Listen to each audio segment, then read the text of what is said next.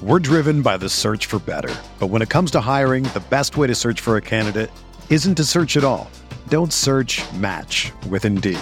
Indeed is your matching and hiring platform with over 350 million global monthly visitors, according to Indeed data, and a matching engine that helps you find quality candidates fast.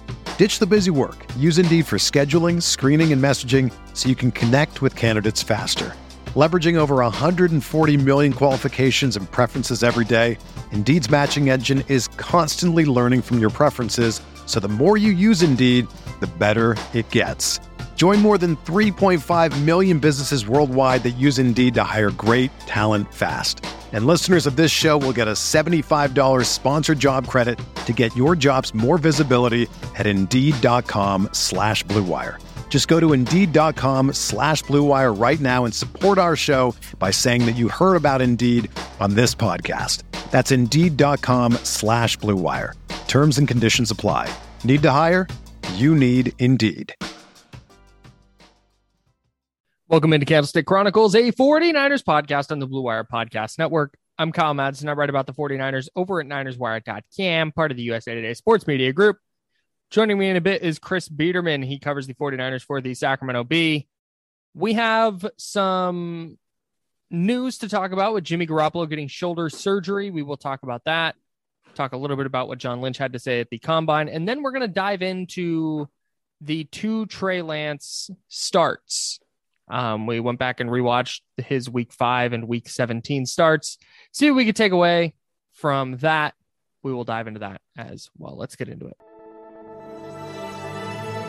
Blue Wire. Hey, this is George Kittle, and you're listening to Candlestick Chronicles. Kittle in Denver territory. Kittle is gonna go! Touchdown! Bosa's got him, and he'll sack him back inside the 30-yard line. Nick Bosa drops Aaron Rodgers for a 13-yard loss. Quick pass caught by Kittle. He dives, and he's in. Touchdown, 49ers! Chris, stop me if you've heard this, but Jimmy Garoppolo is injured, it turns out. So the shoulder injury, Adam Schefter broke the news on Tuesday. We're recording this Wednesday. So let me rewind. Adam Schefter early in the offseason said Jimmy Garoppolo was going to have thumb surgery because we know he injured his thumb in week 16 against the Titans. Yes. Said he was going to have thumb surgery, but then he also injured his shoulder against the Cowboys in the wild card playoff, trying not to fall on his thumb. He falls on his shoulder and hurt his shoulder. Schefter then reported on Tuesday, no thumb surgery, but he would be having shoulder surgery and wouldn't be able to throw until sometime in July. So what does that mean for the 49ers? It basically means that they are now trying to trade this asset whose value was already in question. And now that asset cannot even throw a football until maybe training camp or a little after. Right. Yikes. Yeah. So it's obviously not ideal. I don't know how much it ultimately changes Jimmy Garoppolo's value on the trade market. I'm guessing that teams who are inquiring about Jimmy Garoppolo and spoke to Don Yee, his agent, already knew this stuff.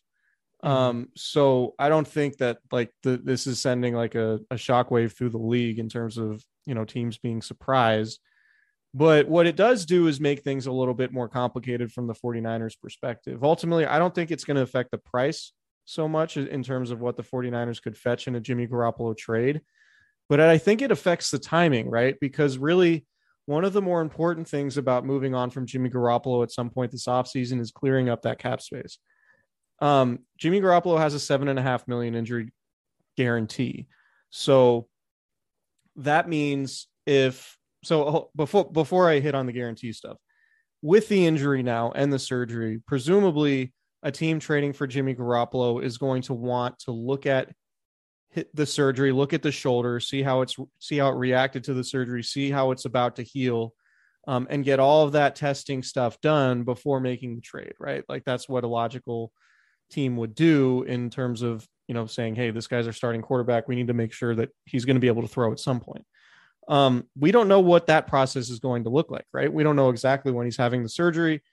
And we don't know how long this is going to kick the can down the road in terms of a trade actually happening. Because I think, we've seen it in the past. Alex Smith got traded in February. Last year, Matthew Stafford got traded in February.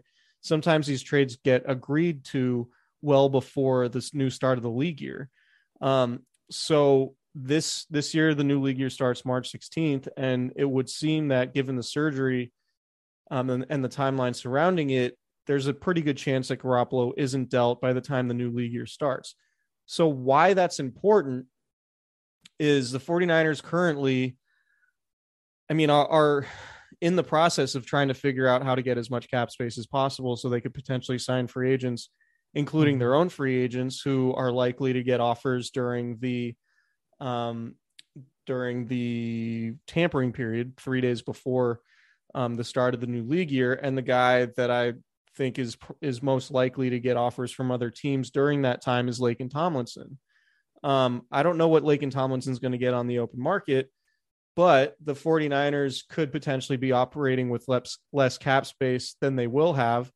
And it'll just make things a little bit murky in terms of what they can offer Laken Tomlinson or any other free agent. Say they wanted to go get, say they wanted to sign, Laken Tomlinson and Stephon Gilmore, just as an example. It's a lot more complicated when Jimmy Garoppolo's money is still there and you don't know exactly what's going to happen. Right. With that. So back to the injury guarantee, the 49ers, if they're in a rush to get out from under Garoppolo's $25.5 million cap hit, they can cut him. But because of the injury now, cutting him does not clear $25.5 million. It clears $18 million because that injury guarantee is $7.5 million.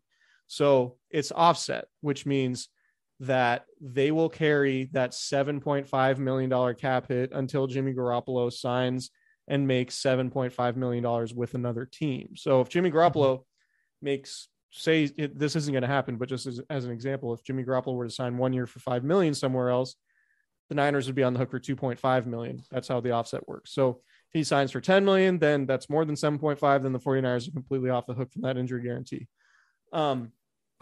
So yeah, it's a lot. It's a lot. Like, it's complicated. It's not deal breaking. Like I don't think this ultimately changes the price for Jimmy Garoppolo.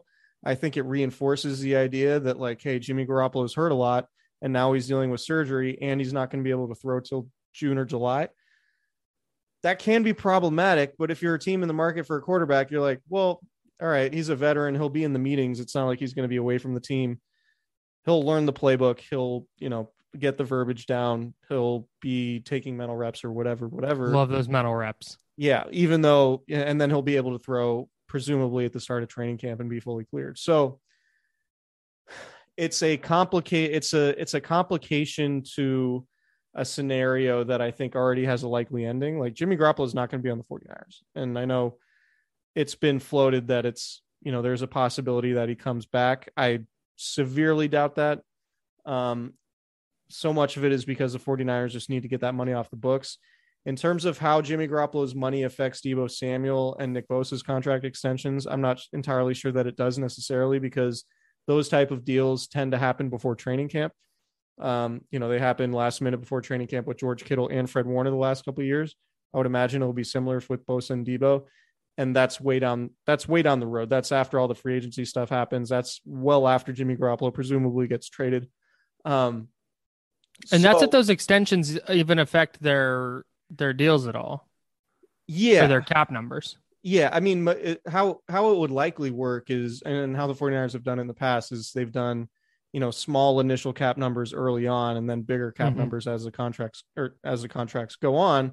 And with the cap set to explode in 2023 and 2024, when the new TV money comes in, that's presumably when those deals will have the biggest cap hits. But anyway, in terms of the shoulder injury surgery impacting the trade market, I think it delays things a little bit and makes things a little bit more complicated.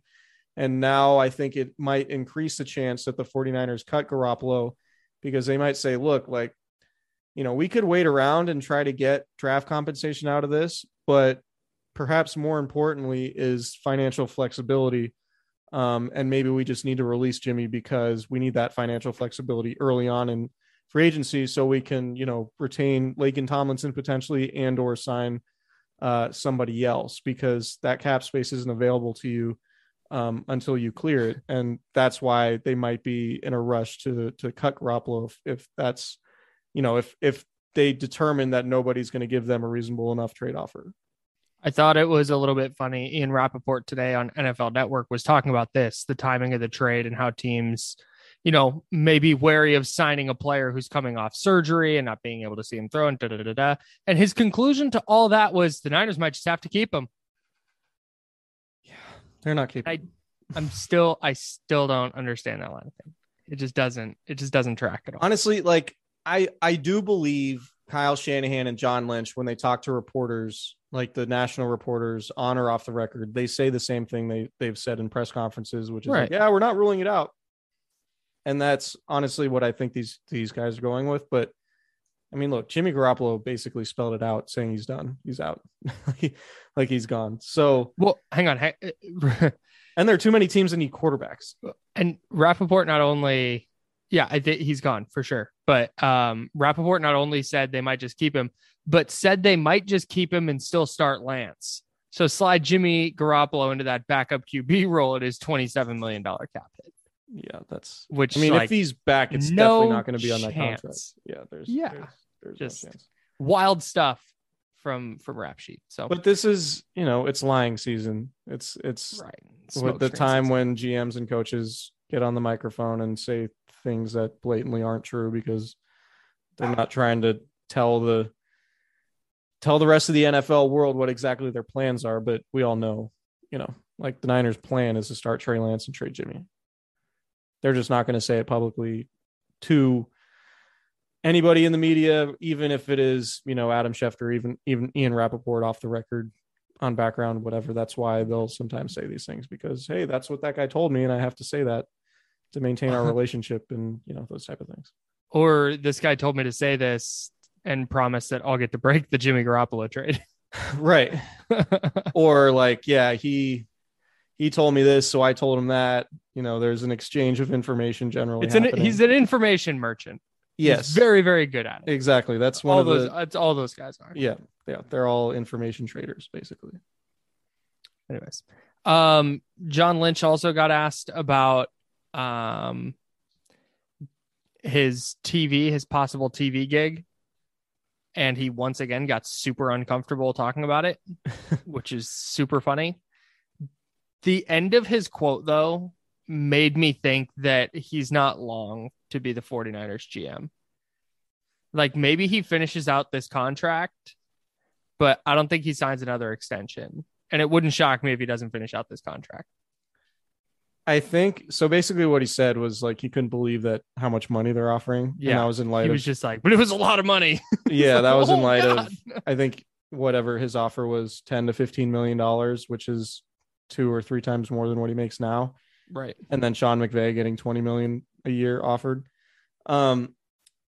So I think ultimately it depends on how the 49ers do.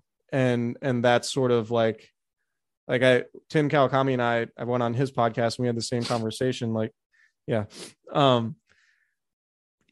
I think it's a legacy thing. Like if I think John Lynch looks at it and says, all right, I could be just a guy who goes to TV and people remember me for, being a Hall of Fame player and a relatively successful league executive. But if Trey Lance goes on to become a star and the 49ers win a Super Bowl or 2, then all of a sudden John Lynch goes from like successful executive to like potential legendary figure. Right. Like there's a big difference there. And, he has money. I bet John Lynch still has money from when he was playing, right? Yeah, like he's doing fine. He's doing fine. He made a lot of money during his playing career. He made plenty of money at Fox. He's making plenty of money now. Obviously, to, double or triple your salary and have a much less stressful job is the preference for the vast majority of us. But when you're somebody in the position of John Lynch to really define your legacy as like, hey, I'm the guy who cold called Kyle Shanahan and said, hey, let me be your GM. I'm the guy who pounded the table for Trey Lance when other people in the organization wanted Mac Jones. And then Trey Lance goes on to help the team that I'm general manager of win Super Bowls. Right. that's big for his legacy. And he's in the Ring of Honor at Levi's Stadium at that point.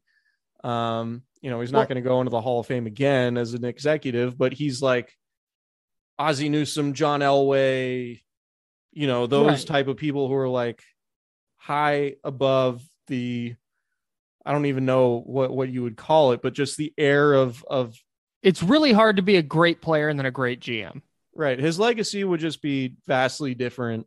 Yeah. If the 49ers ended up winning Super Bowls with Trey Lance, than if he just like quit and went to TV. But, if Trey Lance is bad and the 49ers fall on their face, then yeah, that's absolutely in play for John. I don't think he's going to like bounce around and be a GM somewhere else. Right. If it didn't last here, I think he would just go back to TV. So I think there's something to it. And like, I think I mentioned it before, but when the Niners were losing and they were on that 4-game losing streak, I saw John Lynch and like, he just did not look good. He looked tired. He looked frustrated and exasperated. Like he looked like somebody who like, man, if he left, it really wouldn't be surprising. But they went to the NFC title game and now have a chance to be successful with Trey, that might reinvigorate them a little bit. Yeah. And I think there's a competitive energy there too that says, I've gotten this close twice and I'm not walking out after getting that close with a quarterback who we think is worse than the guy that we're going to bring in.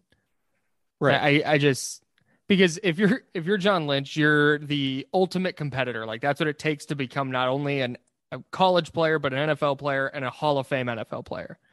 Like there's a competitive drive required to get to that level. And I think if he loses in the Super Bowl as the GM, then go back to the NFC Championship game 2 seasons later, lose that, walk away, and then they win when he leaves. Yeah. I think that's something that he wouldn't be able to like live with. Like TV is always going to be there for him. Right. And being the Niners GM is not. So I did think it was interesting though. Not, I don't know, interesting, but just kind of funny how much he stumbled over. If you have a chance to watch his interview, how much he stumbles over the like early part of that TV question. Because it's clear he doesn't want to burn that bridge and be like, no, I hate TV. I don't want to do it. But also, like, it's very clear he wants to be the Niners GM because he wants to win. It's got to be pretty awkward, right? Like, if I were to come on this podcast and be like, or just talk publicly anywhere, not that I do really outside of this podcast, but like, I'm having dinner with so-and-so at the New York Times, despite being employed by the Sacramento Bee. You know what I mean? Like that would be a very weird thing to have to talk about publicly, given that like I'm already employed and I have employers who are counting on me for things. So like I completely understand why he would be uncomfortable with like, oh yeah, I had dinner with TV executives, even though I'm employed by the Niners to be their GM. Like that's. Do you know how much money they offered me? Like that's especially when like those numbers are being reported. Like the fact that like the potential salary that he could be making is out there. Like that's kind of a wild thing to have to address publicly. Not that I had some beef with John Lynch, but my respect level for him climbed immensely, knowing that like, I mean, it was already high, but it climbed even higher knowing that he just left that much money on the table. Cause he's like, nah, dude, I want to freaking win. Like I want to win a Super Bowl as a GM. Like that's damn. Yeah. Better man than me. Like I would have been like 15 mil. Talk about football on TV. Yeah, you got it. Well, I mean, if they do win a Super Bowl at some point and then he goes back to TV, he could be like, well, you offered me 15 before I won a Super Bowl. Now, my resume is a little bit better. Mm-hmm. Price is 20. Yeah. Price of the brick going up. Totally. I bet that's what he says. Has John Lynch ever said anything about the price of the brick in his life? I don't think so. No, I don't think from wherever he is in San Diego to I believe I know the neighborhood that he lives in the Bay Area, and I don't think there's much brick being pushed out there. combined Jay-Z songs John Lynch has listened to purposely in his life, not like at stadiums. Oh, like, well, it's probably all come like on the practice field, right? They will, but not including occasionally. That. Austin Moss will throw some Jay on the mix at Niners practice, but has John Lynch ever gone to his music app of choice and been like, Jay-Z? Yeah, I like to think John Lynch, like 99 Problems, is like John Lynch's secret favorite song, and when it comes on, he's like, you know, spitting all the words and stuff. I could see it. I could absolutely see that, actually. It's like, yeah, it's my guilty pleasure song. Yeah. Now throw on some Pantera. But no, it would be a weird thing to have to talk about publicly. What, listening to Jay-Z? No, I mean, I could. The talk TV about thing. that. Got it. Yeah, Okay, the TV yeah. thing. Yeah. I can talk about listening to Jay-Z. Totally. If I wanted to. I know. No, that's okay. That subject. Yeah, I do. You know me and Jay. Yeah. You and Hove. Dude, just to H to the OV. You know? All right. That's me. All right. I'm uncomfortable. Move on to literally anything else. So how about the weather, huh? It's kind of weird. We're gonna have to start really focusing on beating the Heat soon. Yeah, Riata hoodie season. You want to take a break and then talk about Trey Lance? Yeah, let's do it.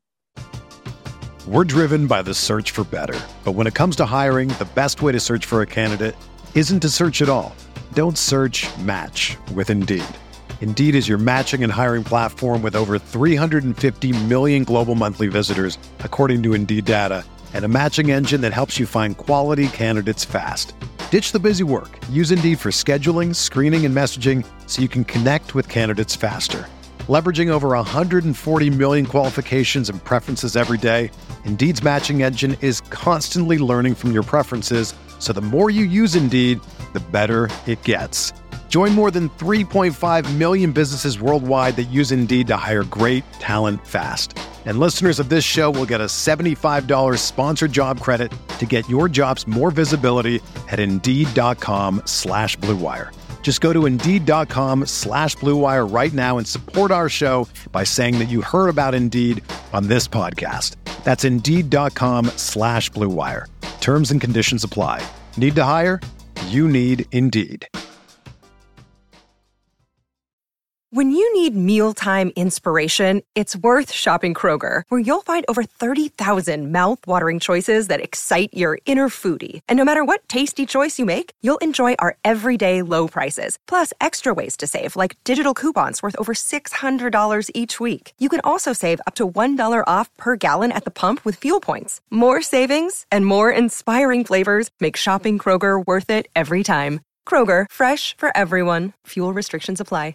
Okay. All right. So we're finally going to do this Trey Lance episode that we've been talking about since the offseason started. And we went back and we rewatched week 5 and then rewatched week 17 to try and take something away that maybe we missed during the season. Because when you're watching games during the season, you're looking at it from the scope of, okay, yeah, it was a Trey Lance start, but okay, they also lost to Arizona. And then, okay, it was a Trey Lance start, but they beat a bad Houston team. What does that mean for their playoff chances? So we just really honed in on the Trey Lance aspect of these games to try and see exactly kind of where he's at going into the offseason, what we can learn and really take away from those two starts. And I want to start here and just kind of get your thoughts, and we can kind of break it down from there. My big thing after watching the week 5 start against Arizona, I think every person who speaks in absolutes about Trey Lance's readiness only watched or is taking into account that game. Yeah. I think they watched week 5 and then either didn't watch in week 17 or discount week 17 because it was Houston. And they say, well, I saw what happened in Arizona. That guy's not ready to win a Super Bowl. Right. Yeah. So ultimately, like, rewatching these games just sort of reinforced what I already thought, in that he just needs to play. You know, there are a few moments where he's like, do I run here? Do I keep my eyes downfield and try to find somebody? Do I, there was one of the 4th down plays against Arizona. JJ Watt was matched up against Charlie Warner on a quarterback power run. And because JJ Watt blew up the play, Trey Lance sort of had to hit the hole a little bit quicker than he would have liked to. And he ended up beating Laken Tomlinson to the hole, who was a power block. So he was filling that gap and he was going to clear the way. But because JJ Watt beat Charlie Warner, he had to he had to speed up the play and try to get there, and he ultimately got tackled, where if Laken Tomlinson actually did hit the hole before he did, it would have been a first down. And there were just so many elements to watching Trey Lance play where you could watch and be like, all right, well, there are obvious teaching points, right? Like even the fourth down stop where, he was hit by three guys at the goal line. If Trey Lance tries to go high, like if he tries to leap over those dudes and extend the ball, I think he scores pretty easily. Mm-hmm. And instead he lowers his shoulder and tries to go through those guys. And there are a few different plays in the Texans game too, where that happens, where he tries to take guys head on by dropping his shoulder. And it's like, man, these aren't, D1 AA guys. You're not playing Southeastern Alabama State or whatever. Like this is, it's a good program. Yeah. I mean, no, that's not meant to be a shot at the Hokies or whoever. but I'm looking up Southeastern Alabama State. I that's just a completely made up program. I have no idea. But point being, like, there are things that he was very clearly used to doing at North Dakota State that he just can't get away with at the NFL level. And I think there's an element of Kyle Shanahan learning things about Trey Lance also, in that, he's not Lamar Jackson. He's not Kyler Murray. He's not somebody who you build a running game around. He's somebody you add to the running game for sure. But it's not like you only run an offense focused on his run. Like, he needs to be a pocket quarterback.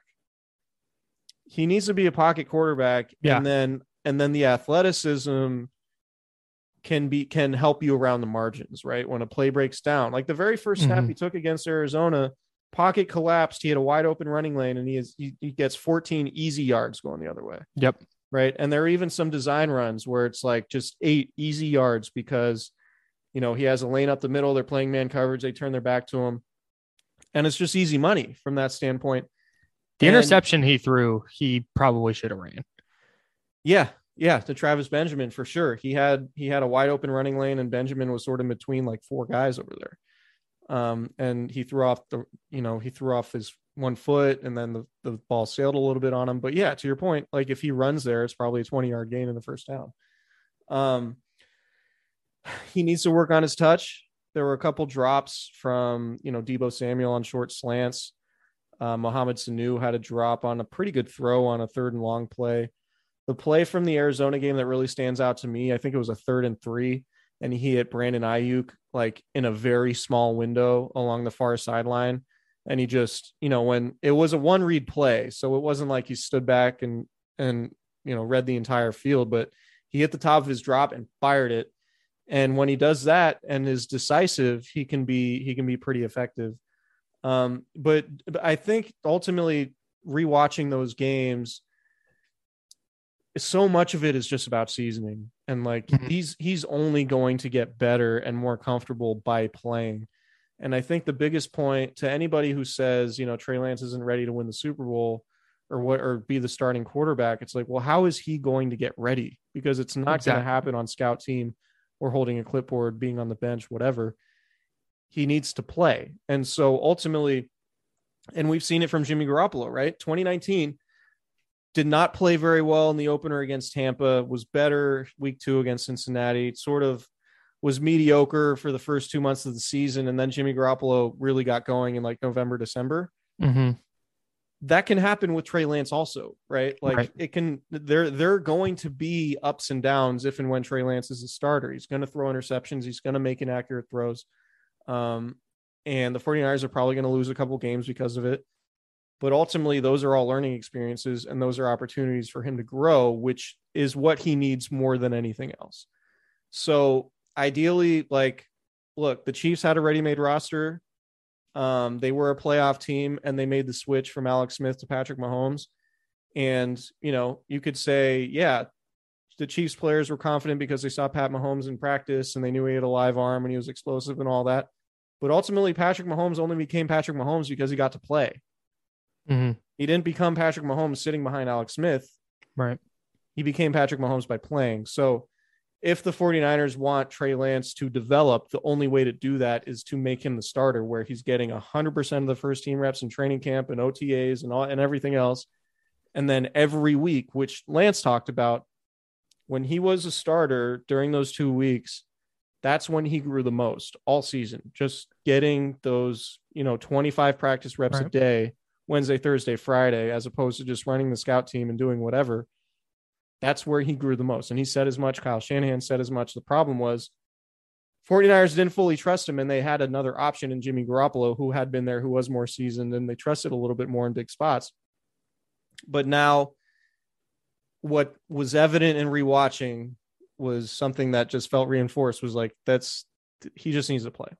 Bottom line.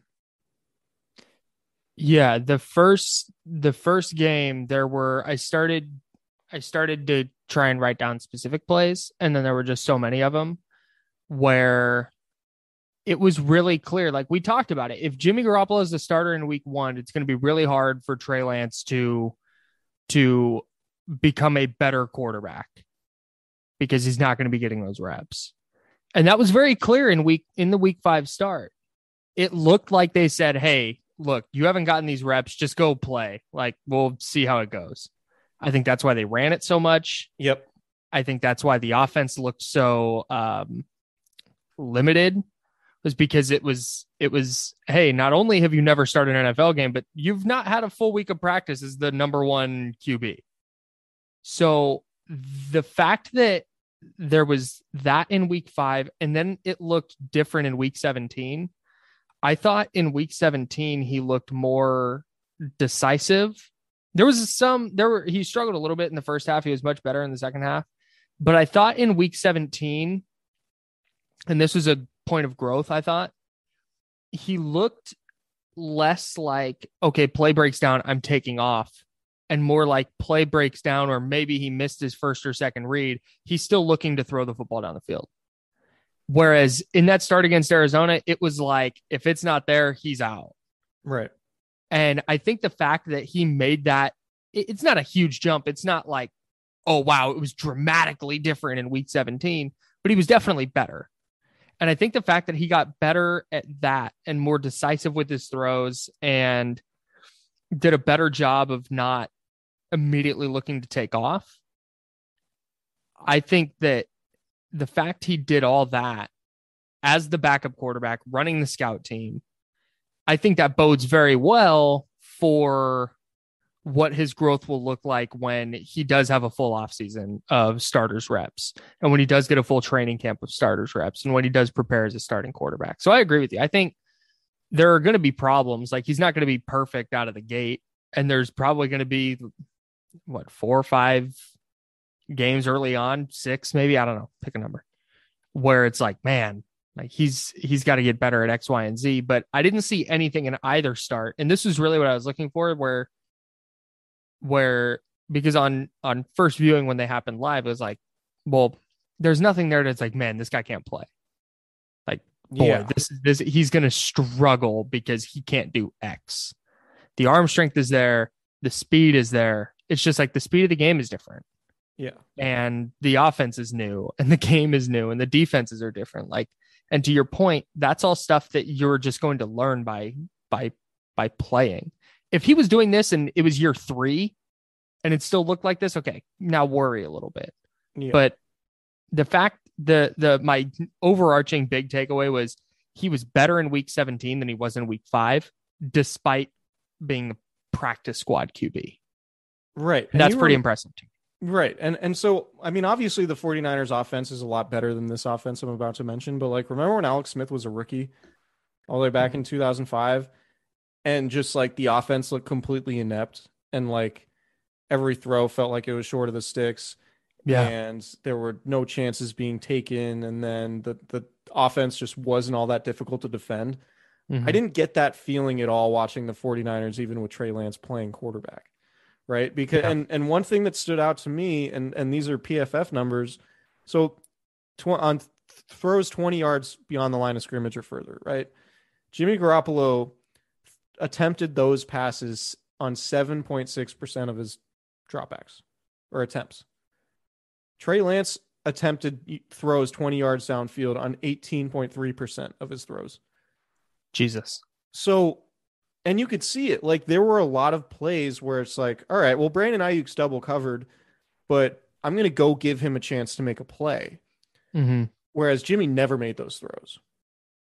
And you're going to just inherently embolden your pass catchers to make plays. Like even the one-handed catch of George Kittle late in the Texans game. It's kind of like George was pretty well covered, but Lance was willing to sling it in there and trust his arm strength and just his overall talent to make that play.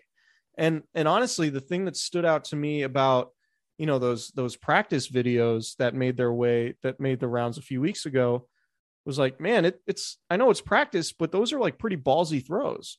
Mm-hmm. It's not like, you know, he's not going to be a check down Charlie. He's going to be a very aggressive quarterback. And ultimately, when you think about the ceiling of the offense, at least for me, it's like, so with Trey Lance, I'd imagine the 49ers are still going to be a very good running team, probably an even better running team than they were Jimmy Garoppolo, because at least now defenses will have to account for Trey Lance's legs in some capacity. The difference being where defenses would load the box to stop the run, that also helped them stop Jimmy Garoppolo's short passing game over the middle of the field because defenders can occupy the same space. And ultimately for the 49ers, that can be a tough needle to thread when Jimmy Garoppolo is not pushing the ball downfield and they're trying to run the ball effectively. Whereas Trey Lance is going to push the ball downfield, which could potentially create space for the running lanes, potentially allowing for a lot more balance and just making you a lot more difficult to defend. Mm-hmm. So that ultimately, I think, is going to be the biggest difference between Trey Lance and Jimmy Garoppolo, is just the way defenses have to account for their skill sets. And the fact that Lance is more he attempts passes deep downfield at double the rate of Jimmy while being similarly effective. Like, to me, that could be a big differentiator. And it's not like the 49ers have had a bad offense with Jimmy Garoppolo. Like in 2019, they were a second ranked offense in the league. And they were, I don't know off the top of my head where the Niners ranked this year. But I mean, I think it was probably decent. So I want to touch on a couple of things you said. I'm looking this up real quick. Go ahead. I want to touch on a couple of things you said. So back at the beginning there, you were talking about how the Niners offense never looked inept with Trey Lance. It reminded me of like a pitcher who's throwing, you know, I dealt with this a lot playing baseball growing up. You have a 16-year-old who's throwing 80, 81, 82 with no idea where it's going. Right. And it's like, that kid's not very effective right now, but man, he's going to be good when he figures it out. That's what it reminded me of a little bit. It wasn't like, oh man, this guy's just going to get clobbered every time he goes on the mound. Yeah, like, versus a kid throwing 70 with no off-speed pitches. Yeah. Right. So that's a little bit what it reminded me of. The other thing you mentioned, he's not going to be check down Charlie. I do think that that's something he needs to learn to do better, though, and I think he will. But like, if there's a number of critiques, but one of the ones is I felt like he missed a lot of like, and I know he's looking to push the ball down the field, but in certain spots, it's like Kyle Juszczyk leaks out, he's wide open. You're going to get 18 yards out of that. Just take that when it's there. And there's going to be spots where you're not going to want that because it's 4th and 11 and the game's on the line and you got to let it rip. But I do think that learning when to check down and when to forego that to either scramble or look for something down the field is something I'm going to be watching in the preseason and in training camp and early on in his first couple of starts, because I do think that having that skill is valuable. Obviously, as long as you're not leaning on it too much. The Niners offense this year ranks 7th in the league. That's wild. That's really wild. If you think about how limited Jimmy Garoppolo is, to have the 3rd ranked offense or the 7th ranked offense in the league after having the 2nd ranked offense in 2019, like, I mean, I think people sometimes when they talk, oh, Trey Lance isn't ready, they're kind of missing the forest for the trees, because like he's not taking over at 4 and what's the math? A 4-13 team. Yep. Nice job. That's 17 games, right? Like he's taking over a team that has a very good running game, a very good receiving core, one of the best tight ends in the league, and an offensive line with potentially 2 Hall of Famers if Alex Mack comes back. And or 2 like all decade, whatever, star players. And to that point, it's not like the 49ers went 15-2. They went 10-7. And if we're going off the idea that Trey Lance is going to get better as he plays, can they start 3-5? That's what they did this year. Can they start 3-5 through the first 8? Because that's the bar presently. And it's like, yeah, I think so. I don't think he's so bad, especially after a full offseason like we've talked about. I don't think he's going to be such a low-level quarterback that it's like, man, they are not going to win a game through their first 2 months. I don't think that that's the case.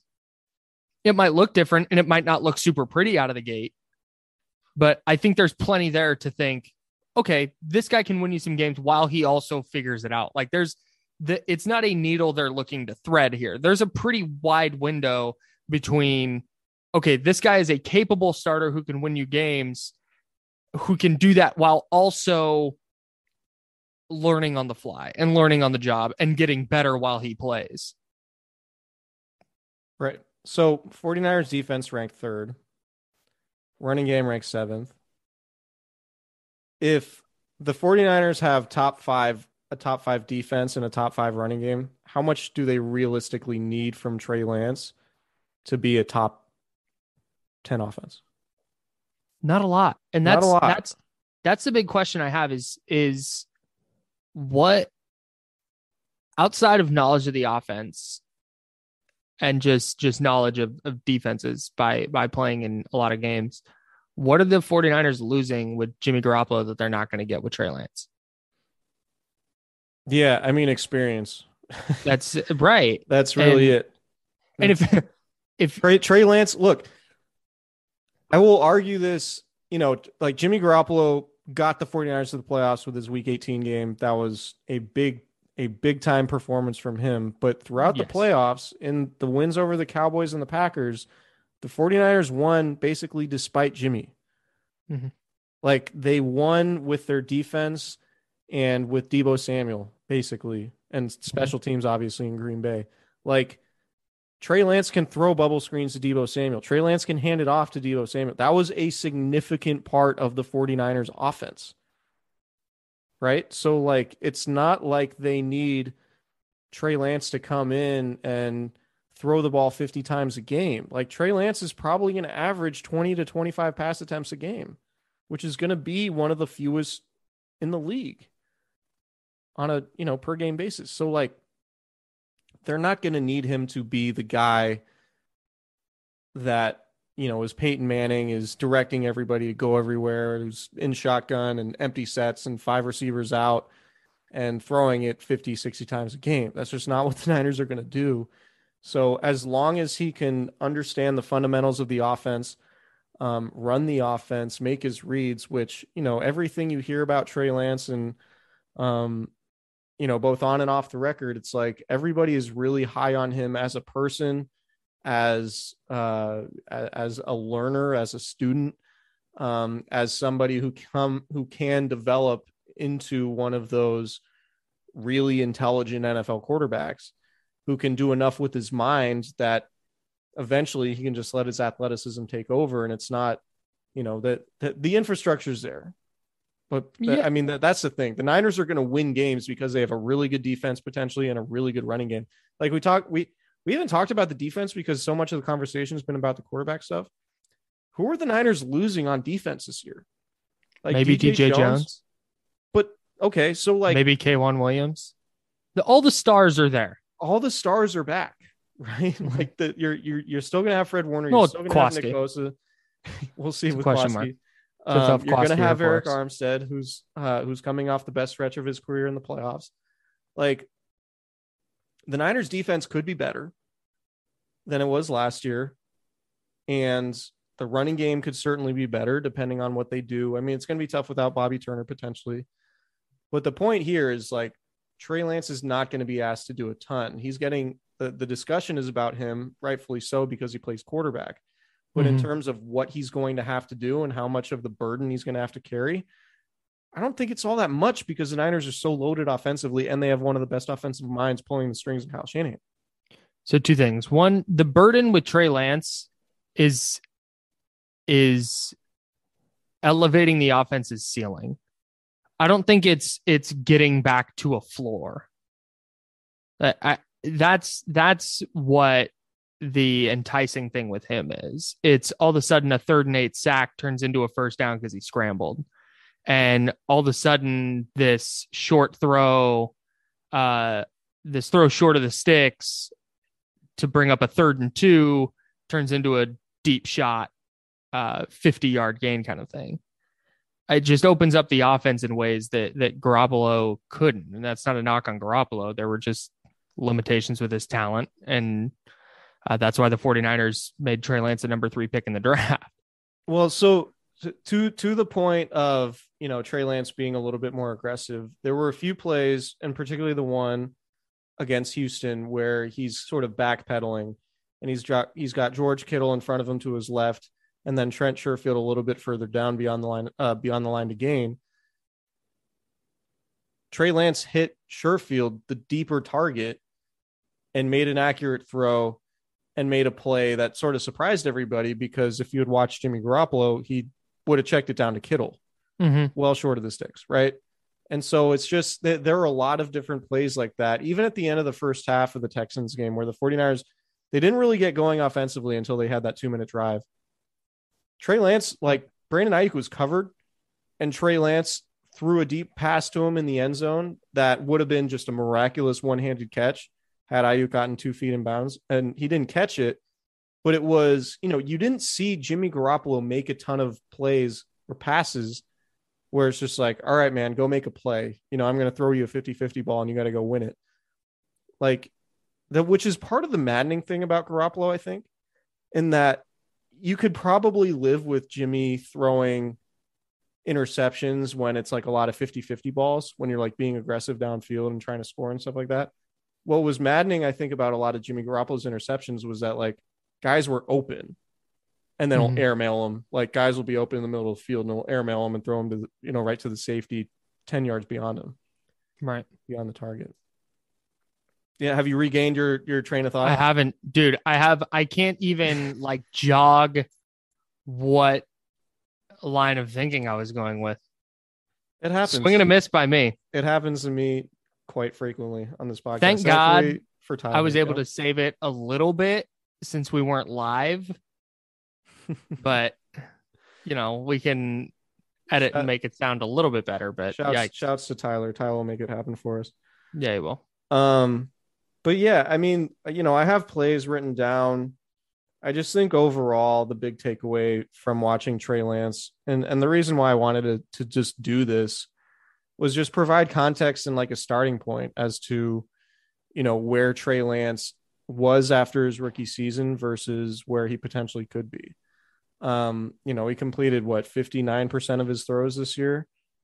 And let me just double check that 57.7. So 58% of his throws, 5 touchdowns, 2 picks.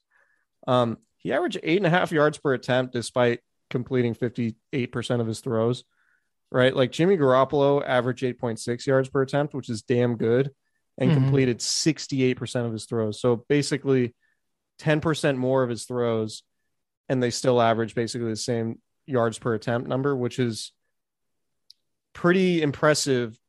Like if you extrapolate Trey Lance's numbers out to a full season, presuming he's going to get better in his second season than he was as a rookie, like it might not be super efficient from a completion percentage standpoint, but man, from a yards per attempt standpoint, and given what he could do at, potentially pushing the ball downfield, the Niners offense could be a lot more explosive in the passing game with Trey Lance there. Yeah. And it just makes the running game harder to defend too. Exactly.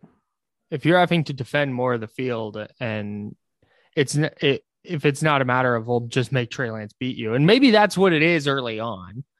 Maybe he struggles early and defenses can throw curveballs at him that forces him into a couple mistakes. But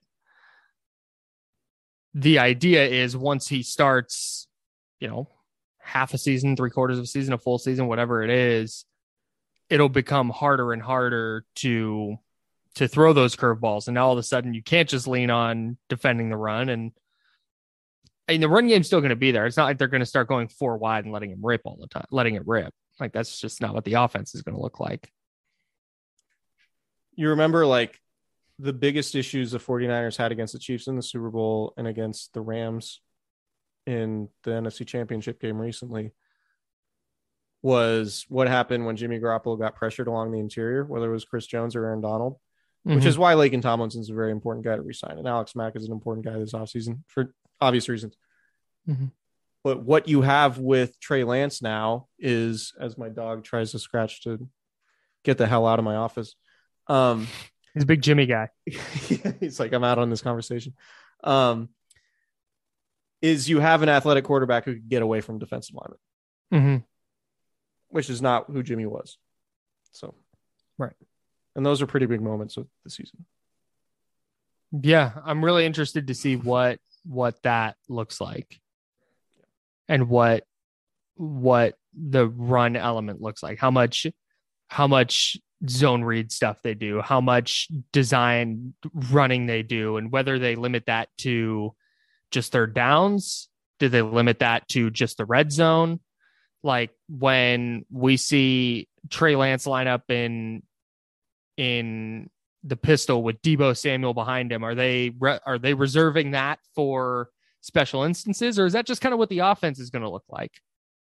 He's like, man, hey, on any given play, because they're going to go like, think about how difficult that would be to defend if Trey Lance develops and is just, like a nice player in his first year as a starter. If you're going Trey Lance in the pistol with Elijah Mitchell behind him, and Deebo Samuel's on the field, and Kyle Juszczyk's on the field, and George Kittle's on the field, and let's say they draft another tight end who's really athletic and can catch some passes, and he's on the field, like, that just sounds like a nightmare. On top of a quarterback who might uncork one 50+ yards down the field and connect on it. You see the theory.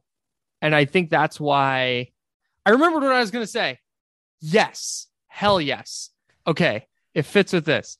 So I think that's why the 49ers are so excited. And one of the things is, it's not just the physical ability. Like, we know he's fast. We know he has a strong arm, but one of the things pre-draft was, this guy is hella smart.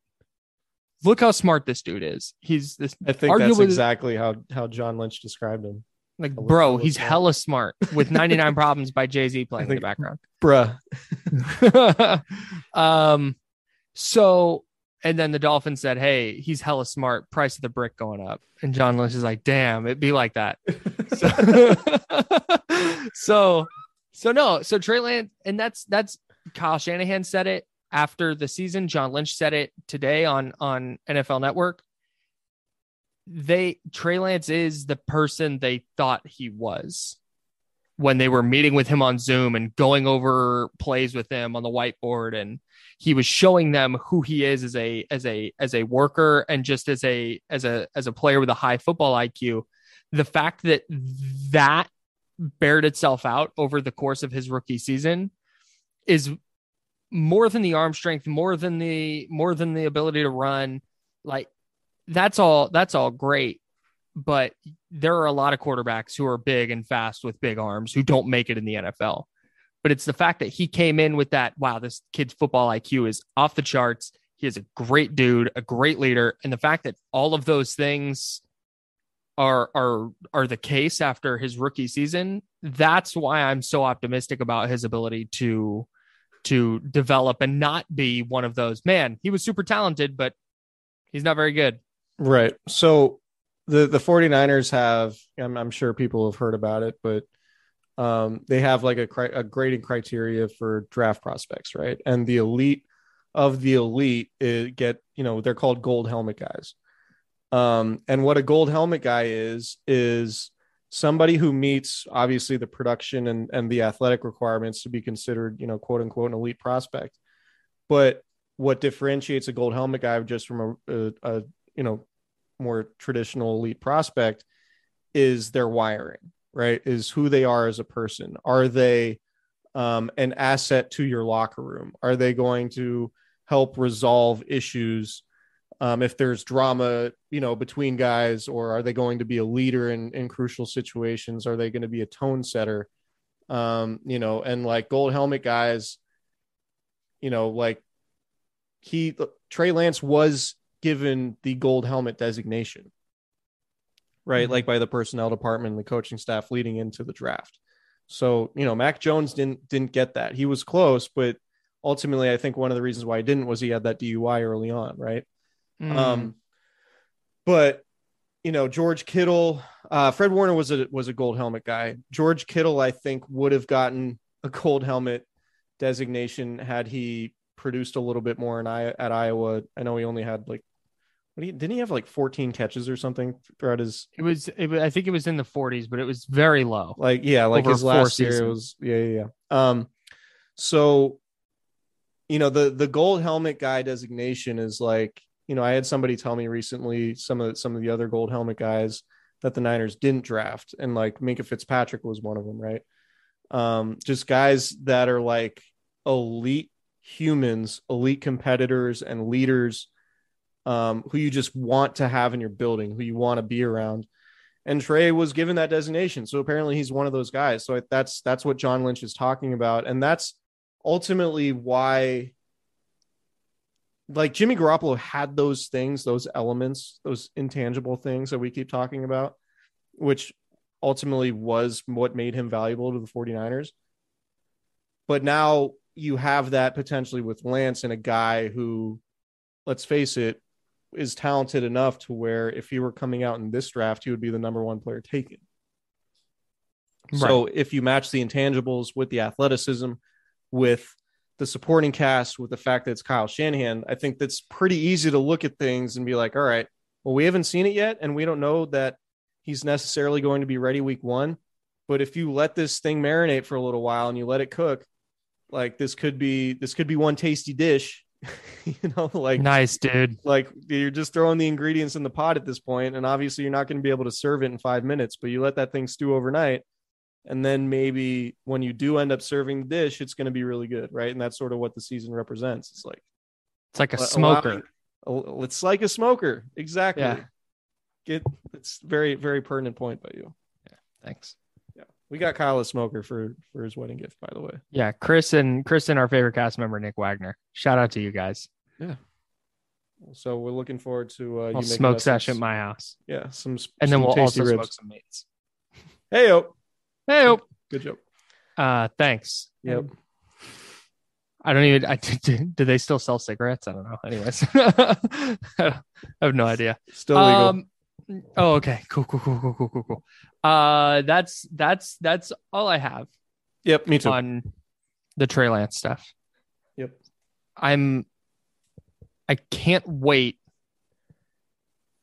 for June when he's actually on the field and we get actual like reports of where he's at. Because that's the thing is, as much as, we talk about like, well, you can't say he's not ready because we don't know what he's going to look like in September. You also can't say he's going to be awesome because we don't know what he's going to look like in September. So I'm optimistic about it, but I'm excited to actually have some tangible evidence about what he did over the offseason and where he's at, into June and then through July and into the preseason. I can't wait. I'll be there. Hopefully. It's the most interesting 49ers offseason from like a personnel standpoint, like a player to watch in a long time. Yeah. It'll be, last year was really interesting because you thought it would be a quarterback battle, but it wasn't so much, right. But Trey still kind of lit it up. There was the Garoppolo 2018 because he just finished 2017 so strong. But Lance is just such a different player. I'll be honest. I remember very little about the 2018 training camp at this point. No, but that off season, yeah, it was a lot of maybe the 2013 year Kaepernick's first full year as a starter. I was there for that training camp. Kaepernick, not the best practice player. Better when the pads and the bright lights came on. Totally. One of those guys. Yeah. Okay. Let's get out of here. We're going to get out of here. Subscribe, rate, and review, please. Do all of those things, please. 5 stars. Yeah. All right. See you. See ya.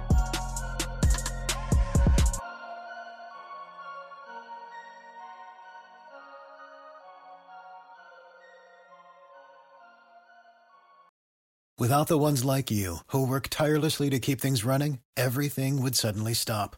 Hospitals, factories, schools, and power plants, they all depend on you. No matter the weather, emergency, or time of day, you're the ones who get it done. At Grainger, we're here for you with professional-grade industrial supplies. Count on real-time product availability and fast delivery. Call, click Grainger.com, or just stop by. Grainger, for the ones who get it done.